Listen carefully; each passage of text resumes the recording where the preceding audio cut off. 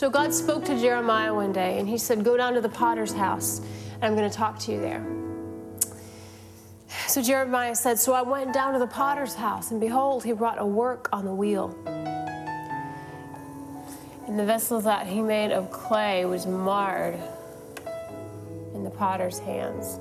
And sometimes that's how our lives feel. Something comes along in life and just totally messes up our life. I love the story of the potter and the clay because he didn't stop there. As Jeremiah was watching the potter, so he made it again. It seemed good to the potter to make it. And then God began to speak to Jeremiah. And he said, cannot I do this with you? For as clay is in the potter's hands, so are you in my hands, O house of Israel. God was speaking to an entire nation at that time, how they had wandered away and turned to idols, and their world was falling apart. Yet God was saying to them, if you just turn over yourself to me, I can remake you again, just like the potter. If he was saying that to a whole nation, how much more could he say that to us as individuals? So let me ask you, could this clay ever fix itself? So why is it that we think that we can fix ourselves, or that we have to fix ourselves or make things right before we come back to God? When in reality, we never really can fix ourselves, not really. And all God wants us to do is just turn the mess over to Him. And just turn it over to Him. And so that He can put things back together. Because see, He's the potter. He's really good at that.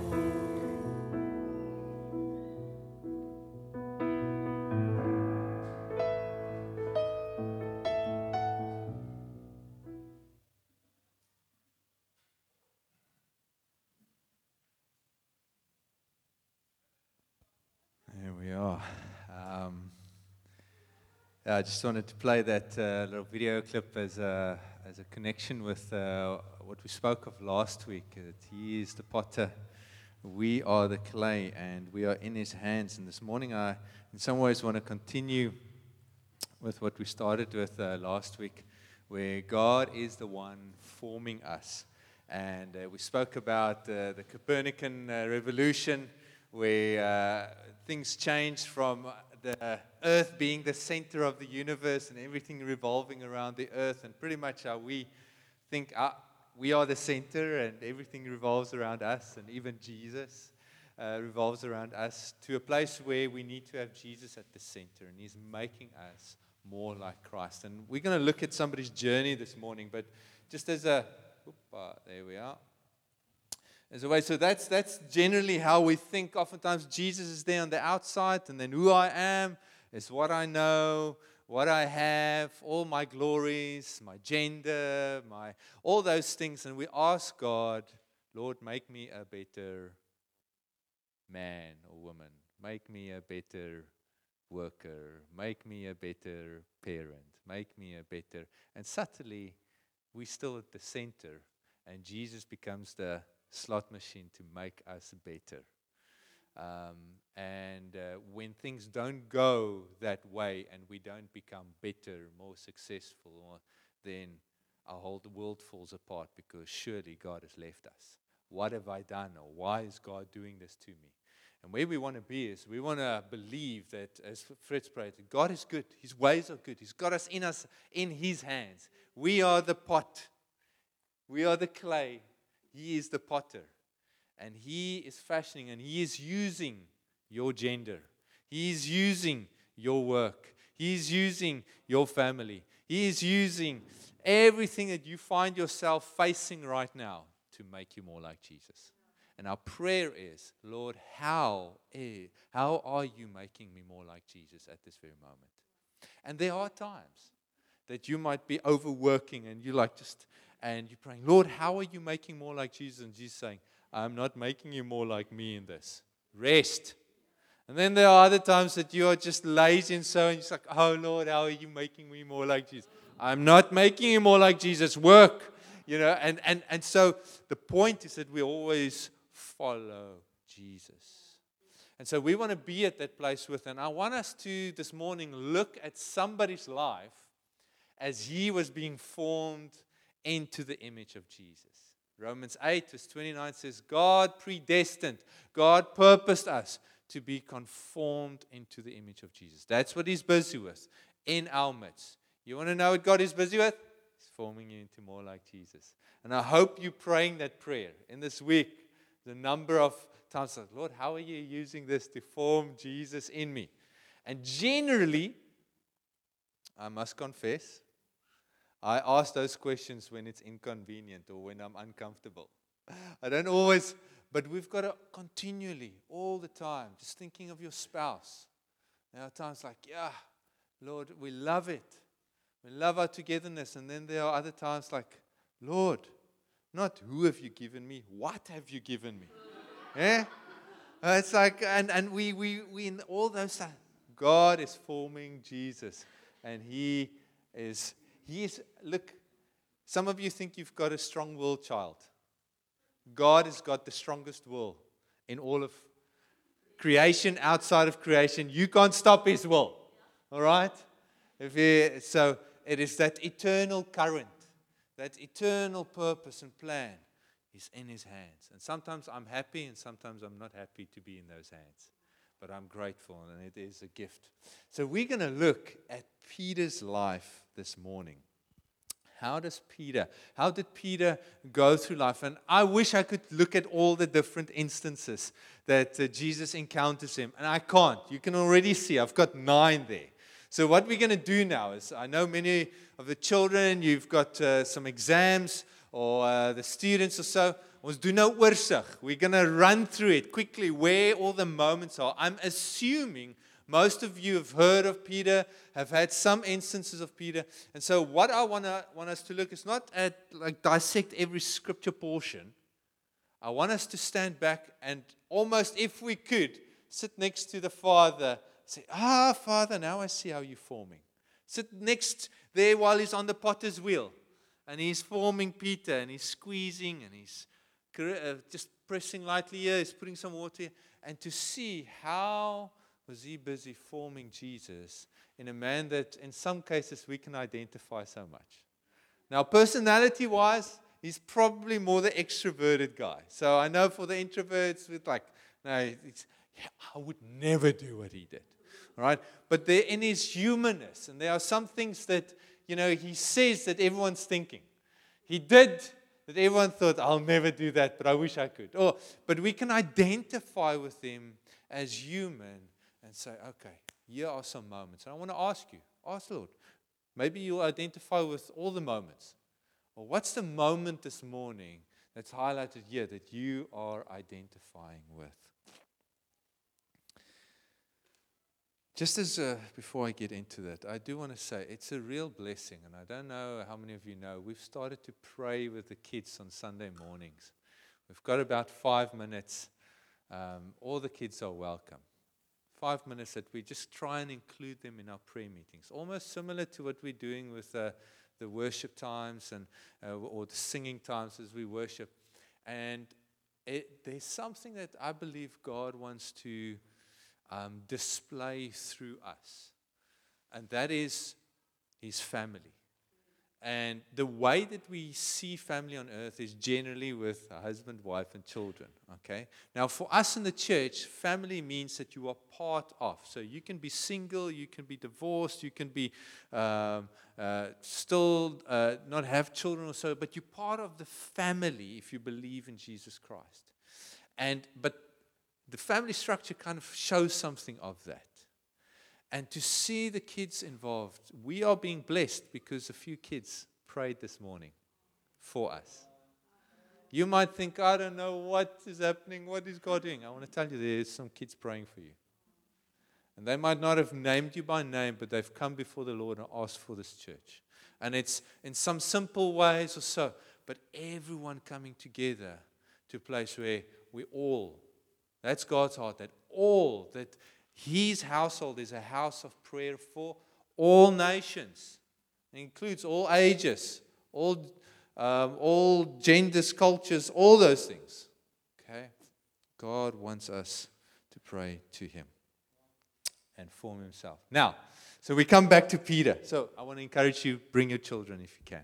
Sometimes it's a bit messy, and I want to ask you, give grace, because God's household is messy, but it's glorious. All right, so we're going to look at him being called, recommitment, revelation, when you're clueless, rebuke, changing ways, your weakness, forgiveness, and recall, used by him, different cultures and races, and hypocrisy rebuke. These are some of the moments that God uses to form himself in us. So let's dive into Peter. First portion is in John 1, verse 41 to 42. It says that he first found his own brother, Simon, and said to him, this is now some of the disciples, and it says, "We have found the Messiah," which means Christ. He brought him to Jesus, and Jesus looked at him and said to him, "You are Simon, the son of John. You shall be called Cephas," which means Peter. So this is the first encounter that Jesus has with Peter. And the way that God wants to form himself in us is, first of all, by calling you. You are. And most of us here this morning has a moment of calling, a moment where you experienced that Jesus is calling you and he's saying, "I want to be your Lord," or "Follow me," or "I am your Father," or a moment of rebirth. Becoming like Christ cannot happen unless you are born again. Jesus is coming back for one that is like him. And the first part of likeness is not in personality, it's not in deeds, it is in spirit. You've got to look like him. And how that happens is through rebirth. It is your spirit is awakened to life. And you are called by name. Just to hear and just to know that God loves us is not enough. God calls us for a purpose. And we see in his name, and later on you'll see Peter is called a rock, and it speaks of how God wanted to use him. And so God calls us not just so that we can know we are loved. It's important and it's foundational, but it's called to work in love, to be love in the world, to work because of love. There is purpose. And the question is, have you found some of that purpose? Some of it will unfold. Some of it will become more clear. But are you sensing that you are following God and working with him? Because that is part of him forming himself in you. Called. It's a wonderful moment. And sometimes we need to hear it over and over. The second one is a moment of recommitment. Now Peter has been following Jesus with the rest of the disciples, and Jesus has been speaking to the crowds, all his disciples actually, and he was saying these weird stuff. "Unless you drink of my blood and eat of my flesh, you cannot follow me." And they were like, yes, these are some hard calls, because that meant that they needed to make covenant with him. They needed to leave all the other allegiances that they have with culture and with other. They need to make commitment and covenant with him. And so the guys said, "No, this is a hard saying. We can't go with him. It's a little bit too much. We loved you, Jesus. Thanks for the bread and the fish. But this one is a little bit too much." And Jesus turns to his disciples, of which Peter is one. He says, so Jesus said to the 12, "Do you want to go away as well?" There's a bit of an exodus. The company's folding, guys. Everyone is going. You want to go as well? And Peter says, "Lord, to whom shall we go? You have the words of life." It is Peter has come to the place, he has followed Jesus and he's spent time with Jesus, that he has come to know that Jesus has the words of life. There are other great words, there are other good sayings, there are other good philosophies, there are good ways, but he is determined, this one, Jesus has the words of life.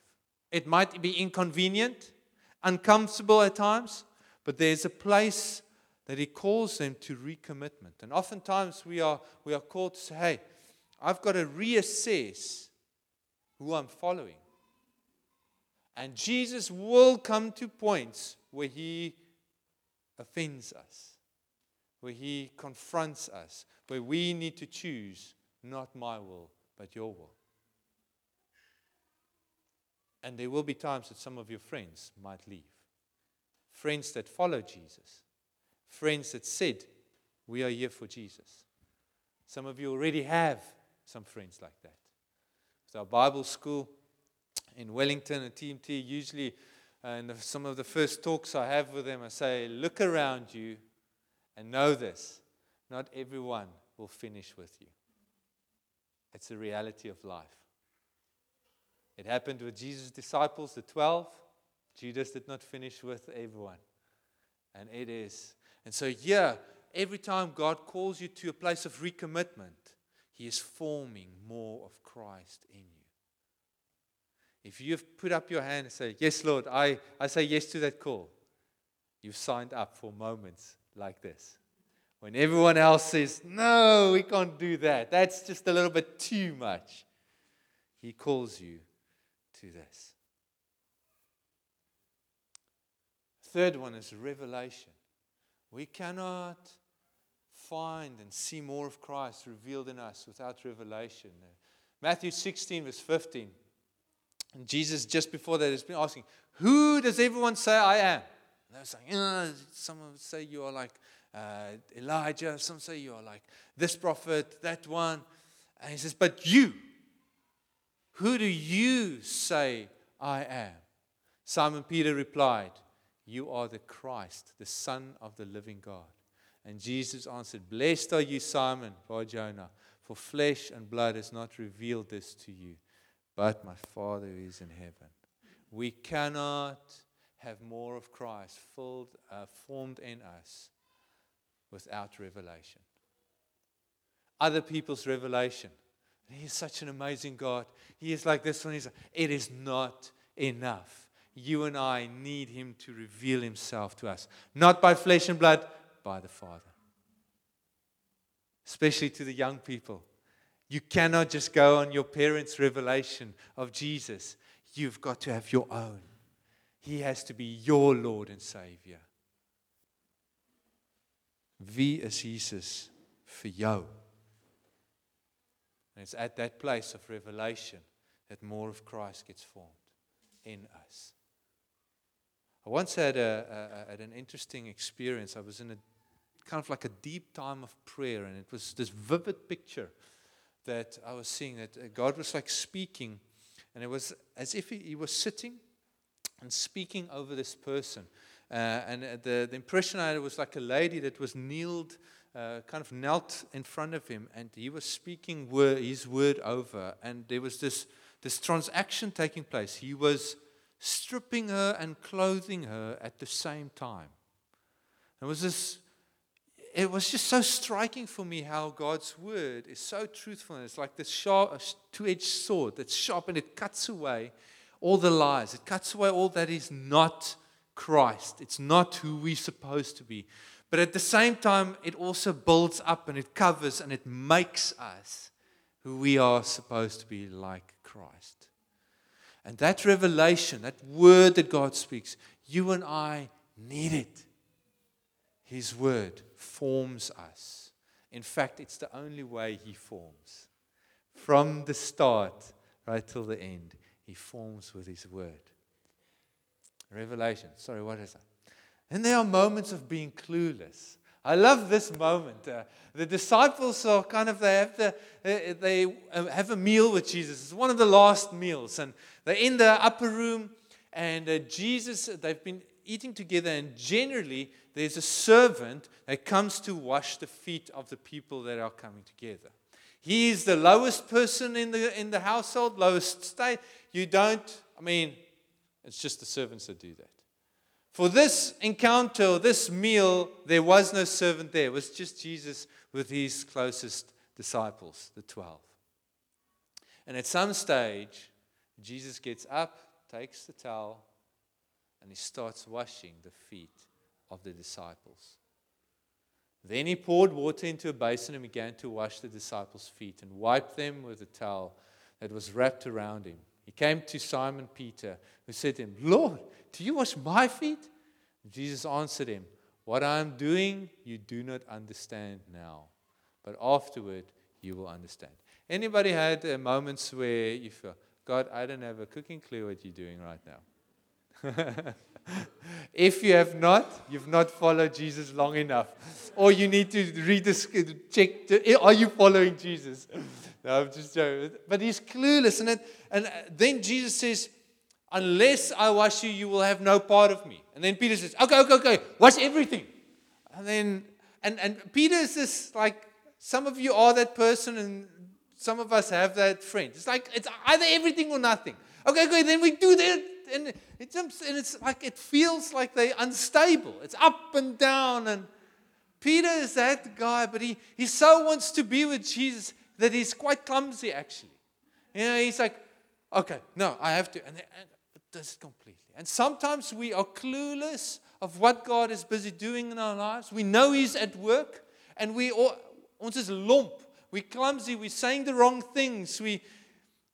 Ons stamp die koffie and we like, it's like God is at work, and we're in the process, but things are slightly uncomfortable, and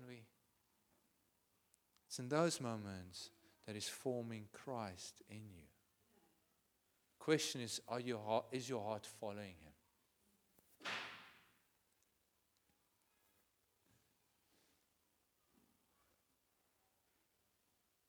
This moment, the rebuke, is Peter had that encounter where you are the Son of God, Christ.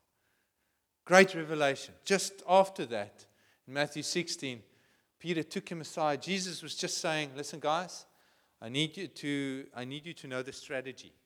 I'm going to die. All right? The scribes and the Pharisees are coming together. They want to kill me. And Peter comes to a place like, whoa. This is not a good strategy.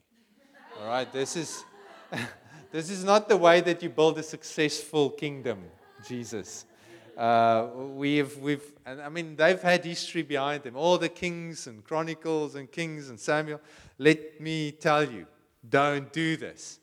And Peter took him aside and began to rebuke him. He's quite serious because clearly Jesus is slightly delusional at this moment.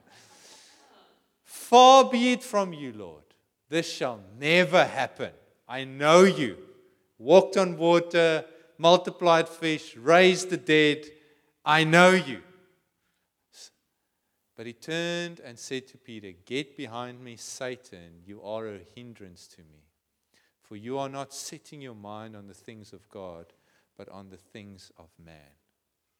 This moment kind of really epitomizes for me that previous diagram. As Jesus, we need to be successful in this religion thing. We need to be good stewards of the gifts that you have given us. We need to, so don't die. Far be it from you. And it's in this moment that, look, can you see, he's saying, get behind me, Satan, but he doesn't say you've got satanic thoughts. He says you've got human thoughts. Your mind is set on things of man. You've got natural thoughts. You've got the culture's thoughts. You've got the way of the world's thoughts. You've got how you've grown up thoughts. You've got how everyone else thinks thoughts. You've got good thoughts. Get behind me, Satan. I know.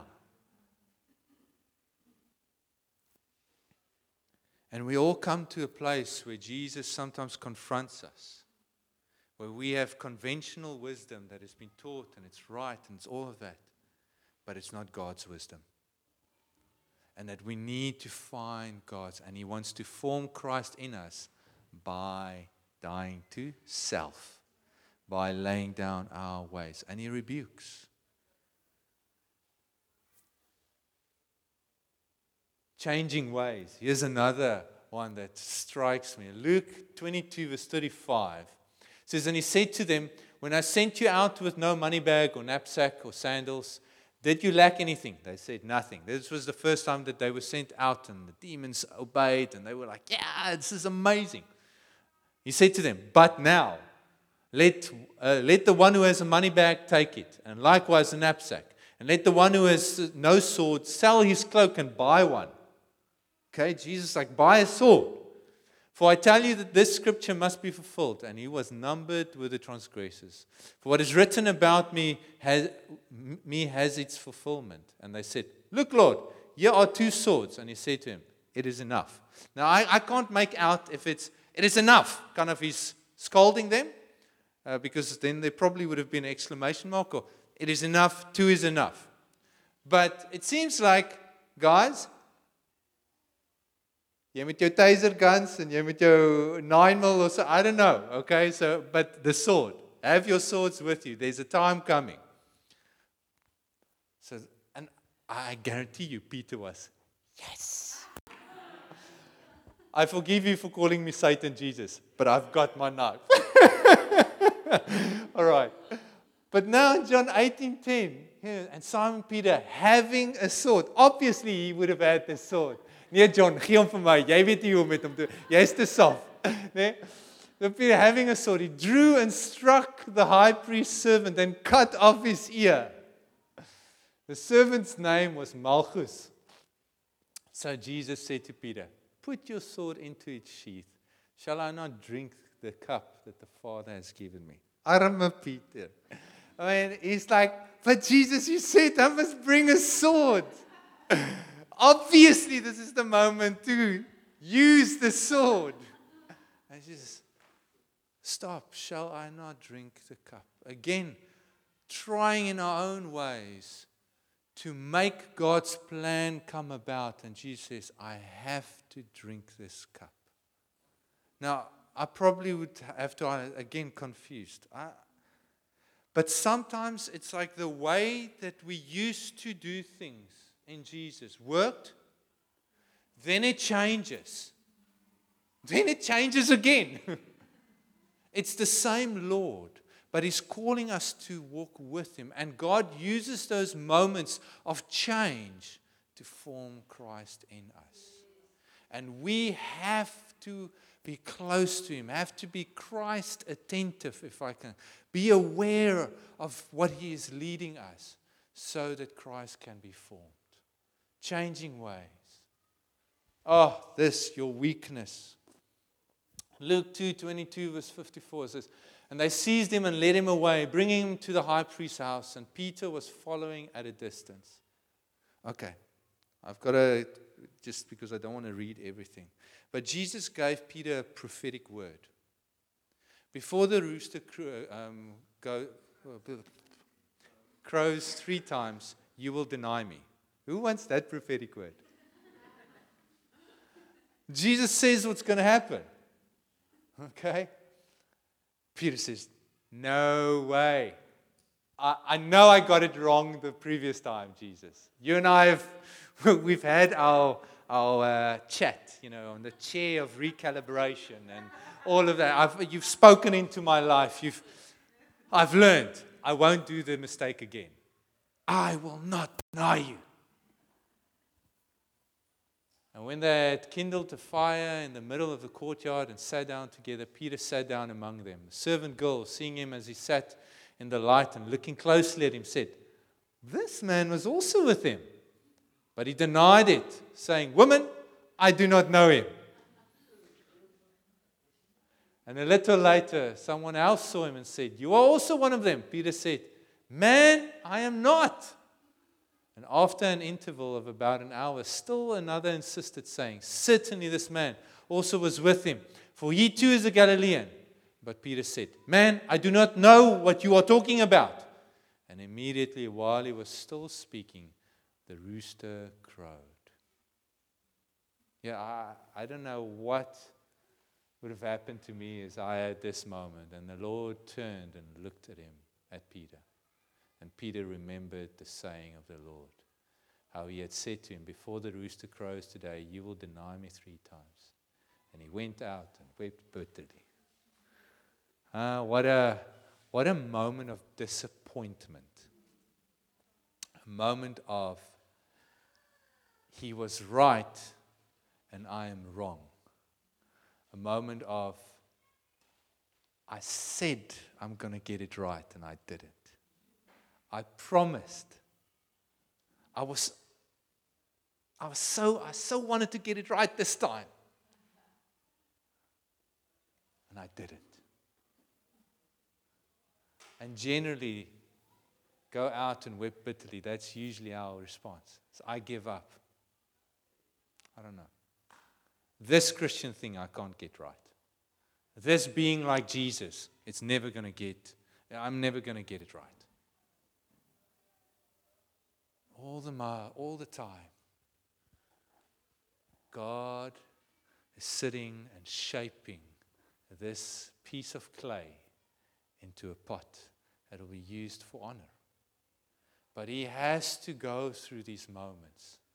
Not intentionally, but He's surprised. He's coming. It's those moments where you never realize that this is a weakness in your life. All of a sudden, I denied Him. I am weak. I'm more frail than what I thought. He then said that He would build the church when I had that amazing revelation. He would give me the keys of the kingdom. He said He's going to use me, and yet I can't. And moments of our weakness. Aren't you happy that God's not finished with us? He says, until the day of Christ, the good work that He has started. And so then we have a moment where Jesus forgives and recalls him. John 21 verse 17, and He said to him a third time, Simon, son of John. Jesus has now been asking him. He's on the, Peter, do you love me? And he's like, I love you, Jesus. Come on, I love you. I promise I love you, Jesus. And the third time, it's like, Jesus, you know. Peter was grieved because He said to him a third time, do you love me? And he said to him, Lord, you know everything. You know that I love you. Jesus says, feed my sheep. Truly I say to you, when you were young, you used to dress yourself and walk wherever you wanted. But when you are old, you will stretch out your hand and another will dress you and carry you where you do not want to go. This He said to show by what kind of death He was to glorify God. And after saying this, He said to him, follow me. It's a moment where Peter comes back. He went off fishing and he's like, stuff this. I don't know how to get this right. Jesus is on the shore and he says, hey, and he jumps in, he wants to come back to Jesus. And Jesus recalls him in a sense. He recalls him and says, hey, follow me. In a place of forgiveness. And this is oftentimes for me quite difficult, this moment, because I need to pick up my head, tell my corporal, well, how do you say it in English? Is it right? Pick up your head and follow. You need to receive the forgiveness and stop moping that I'm so bad and I'm so, because the focus is still on it. It's like, you've been forgiven, now let's go. You've been forgiven, come, let's follow me. It's past. And oftentimes, how quick we can receive the forgiveness is important. How quick others can. We spent time with a couple where unfaithfulness was happened in the marriage, and this was on the wife's part. And she asked for forgiveness. She repented, and they came and they sat with us. They're not in this church.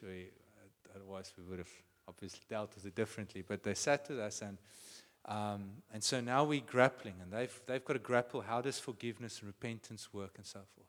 And I mean, she's repented. She can't undo it. Can move forward. But now what the husband needs to go, he needs to extend the forgiveness, and they need to move forward. But he cannot get over it. He cannot. So he's got this over her life. Now the question is I'm like, who's sinning at this moment? Because she's asked for forgiveness. It's cleansed. It wasn't right, but it's cleansed.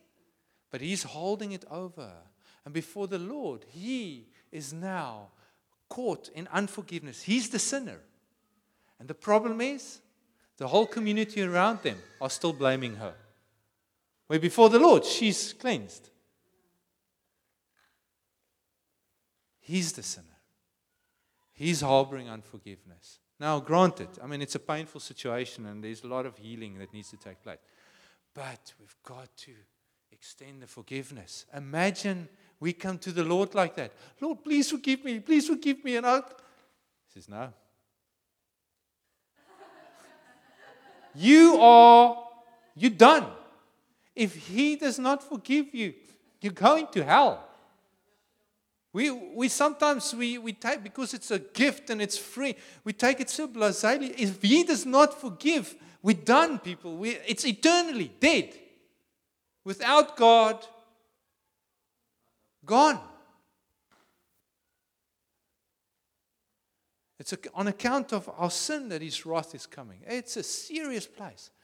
We have Jesus. Father, forgive them, for they don't know what they're doing.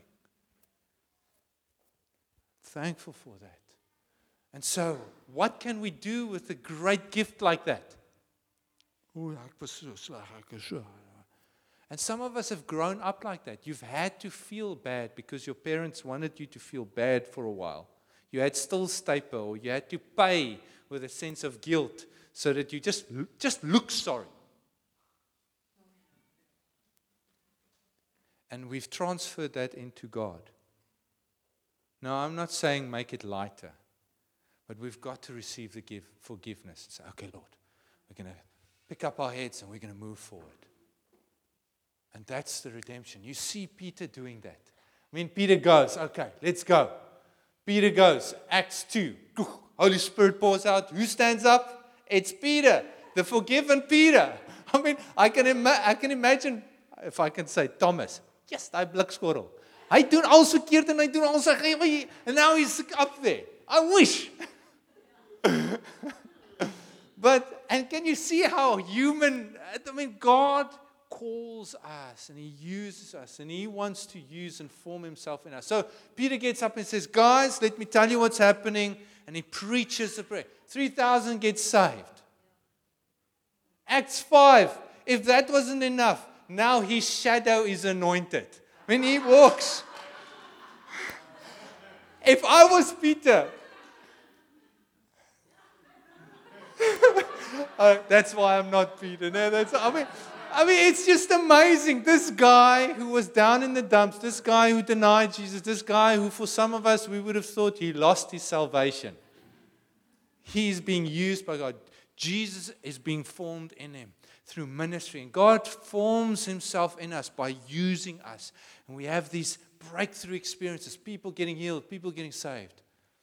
Then, when he has this incredible revelation, he goes up, he gets into a trance. How that exactly looked like, I don't know, but he has a voice. He sees this picture of a cloth coming down, animals in it. And it's unclean animals. And the voice says to him, rise up, Peter. Do you still have that sword? Kill it now. No, I'm joking. But rise, Peter, kill it. Kill and eat.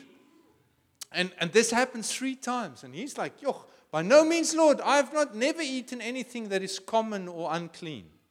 And the voice came to him again, second time, what God has made clean, do not call common. This happened 3 times, and the thing was taken up at once to heaven. Now, this moment happens as God wants Peter to realize that the gospel did not just come to the Jews. Do you remember that Jesus said, go into all the world, into all the nations? They were so deaf that they couldn't understand that they still just preached to the Jews. And they said everything is just for the Jews.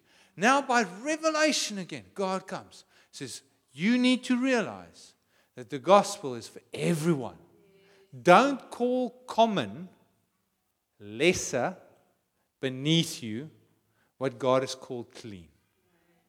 The gospel is for everyone. And God comes and He reveals Himself and He forms Himself in us through putting Afrikaans and Engels together. Through putting Ugandan, Afrikaans and Engels together. Zambian, putting Xhosa, putting Sotho, putting woman and husband, women and men in the same, putting children. He brings all these social statuses, cultural differences, language barriers, and He forms Christ in us. I used to think, if I go to this course, heading, Christ being formed in you, 12 weeks, all the scriptures, I get formed into the image of Jesus. After that, I kind of get promoted to how to be an apostolic church. There's a few scriptures about being sent out. It doesn't work like that. The way that God forms and promotes you is He puts a person in your life. And that person doesn't speak the same language. They don't have the same upbringing. Generally, it feels like uncomfortable. I mean, Rudolf and Ilana's coming to our eldership team. There's going to be a little bit of, because we're different. We've got different backgrounds. Now, there's a sense of, we love, but we're going to form one another. We're going to form one. You're going to form them. We're going to form each other. And so God wants us to know that those things are not separating things. It's actually forming aspects.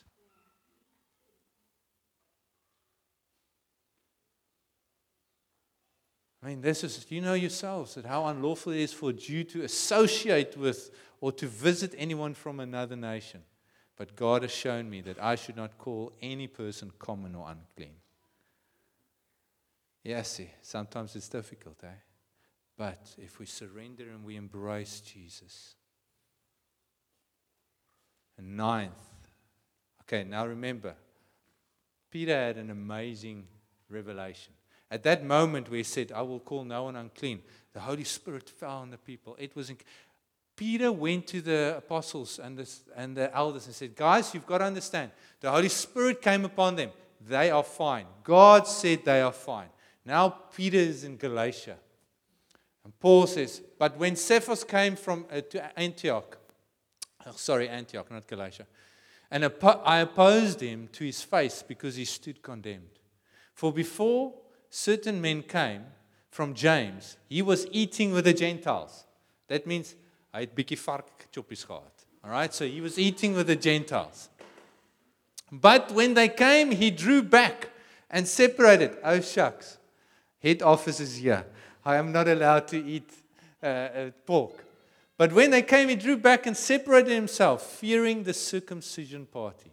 And the rest of the Jews acted hypocritically along with him, so that even Barnabas was led astray by their hypocrisy. But when I saw that their conduct was not in step with the truth of the gospel, I said to Cephas, or Peter, before them all, if you, though a Jew, live like a Gentile and not like a Jew, how can you force the Gentiles to live like Jews? You're a hypocrite. Jy skyn heilig. That's what he was saying in our language. He rebuked his hypocrisy. Can you see how long it takes for us to change into more like Jesus? Can you see how many moments of revelation, how many miraculous seasons, how many times in the church under teaching, how many moments of deep worship, how many times with other cultures it takes to form more of Jesus in us? It's a lifelong journey. And some of us get frustrated and give up hope because after 5 years, after 10 years, after 20 years, I still struggle with this unrenewed self. Welcome to Peter's team, The Rock. And this morning, I want us to posture yourself and to have a long-term view until the end. When those of you who are married, when you made a covenant with your spouse, you said, until death do us part. And I know some of you have had the pain of not seeing that play out like that. But that is the image, that is the declaration. It's Jesus and us, Jesus and His church is like that. Until death do us part. But what is slightly different with Jesus and the church is you can't die because you've got eternal life. And so never do we part. But on earth we show this. We say, till death do we part. We are committed. This is long term. I call you my husband, my wife. I choose you just like God chose us. I choose, and I will go through the ups and downs. I will be clumsy. And Rudolph was saying he gave his wife gym gloves. I'm glad to hear that she didn't knock you with the gym gloves. Ina was saying, yeah, that's better than my first gift. I got a yellow wiki.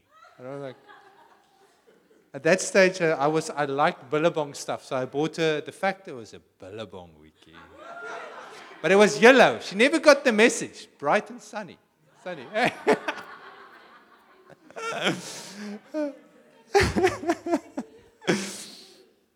So, but you're clumsy. God is busy. God is working, and you're clumsy. You go through all the moments of, even moments where you denied, you're like, oh shucks, because of my insecurities, I denied something in our relationship. But I come back. Please forgive me. We extend forgiveness. We display this, and over a lifetime, we are formed into the image of Jesus Christ. The point is, we don't stop walking with Him. We stay in His hands. And this morning, as the children were praying, they were praying around Peter sinking in the water. He said, if it's you, Lord, give me the word. And he started to walk on water. And then he looked at the storms. He looked at life. He looked at the different things. This is not possible. He started to sink. And then he called out to Jesus, and Jesus raised him up. Peter displays this to us. A life that walks and sinks, gets up and walks and sinks. And we never condone sin. But we never disqualify mercy. That comes when you come with your sin, when you come with your weakness, when you come with your when you come with everything that is not like Jesus and you bring it to Him, what meets you is mercy and grace. It triumphs over the judgment. And He might rebuke you. He might even call you Satan. But He's first called you Papa, Gavin, Suzette, Cassie, Andre. He's first called you. He says, follow me. And He might say, hey, do you love me? Follow me. And so where are you in this? Do you identify? I can see Caitlin say, I'm everywhere. That's all of me. Noem my Peterina. No, I mean, sorry, that's a corny dad joke. But where are you? Reach out your hand to Jesus. Come, let's close our eyes. Lord, we thank you this morning that you are the potter, we are the clay. And in this moment, we want to surrender to you. And I want to ask where you have stopped following, where you have stopped responding to Jesus, where you have maybe said no, felt too guilty, too disappointed in yourself, too clumsy, too this. And you need to take your eyes off of yourself and put it back on Jesus. You need to confess, I believe. Right, just as a sign, just raise your hand for that. I want to agree with you and say, yes, Lord, he or she raise. This is not a salvation call, although it's a call to help us be saved. As we are on a journey of salvation. Yes, Lord, I agree with him. I agree with her. I agree, Lord. I say yes with them, Lord.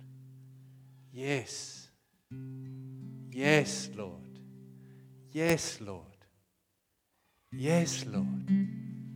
Yes, Lord. Yes, Lord. One writer writes, he says, the divine yes. It's when we agree with Jesus. The Bible says every promise is yes and amen in Christ. And that promise of making you more like Jesus is a yes from God's side. And He wants your yes to be yes in Him. He doesn't want your ability. He wants your yes. Thank you, Lord. Thank you, Lord. Thank you, Lord. I want to highlight one of the moments, and it's that moment of recommitment. It's like you've actually been really far from the Lord. And you need to recommit your life today. It says, Lord, here I am.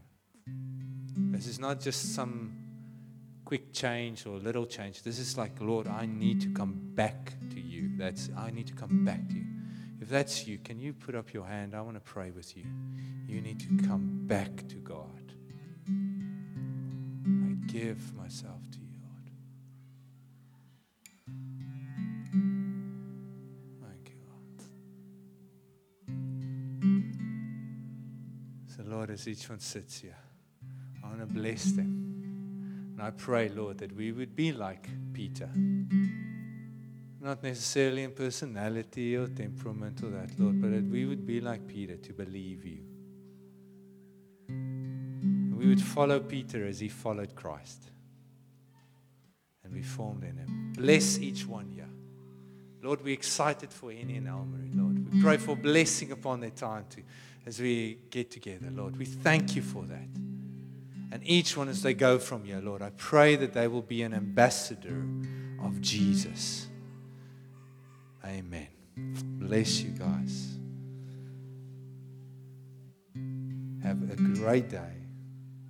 Those of you joining us for the picnic, see you there. The rest of you, have an awesome week. We see you at the gathering Saturday, 4 to 6. We'll send through details, and it's going to be a special time. Bye-bye.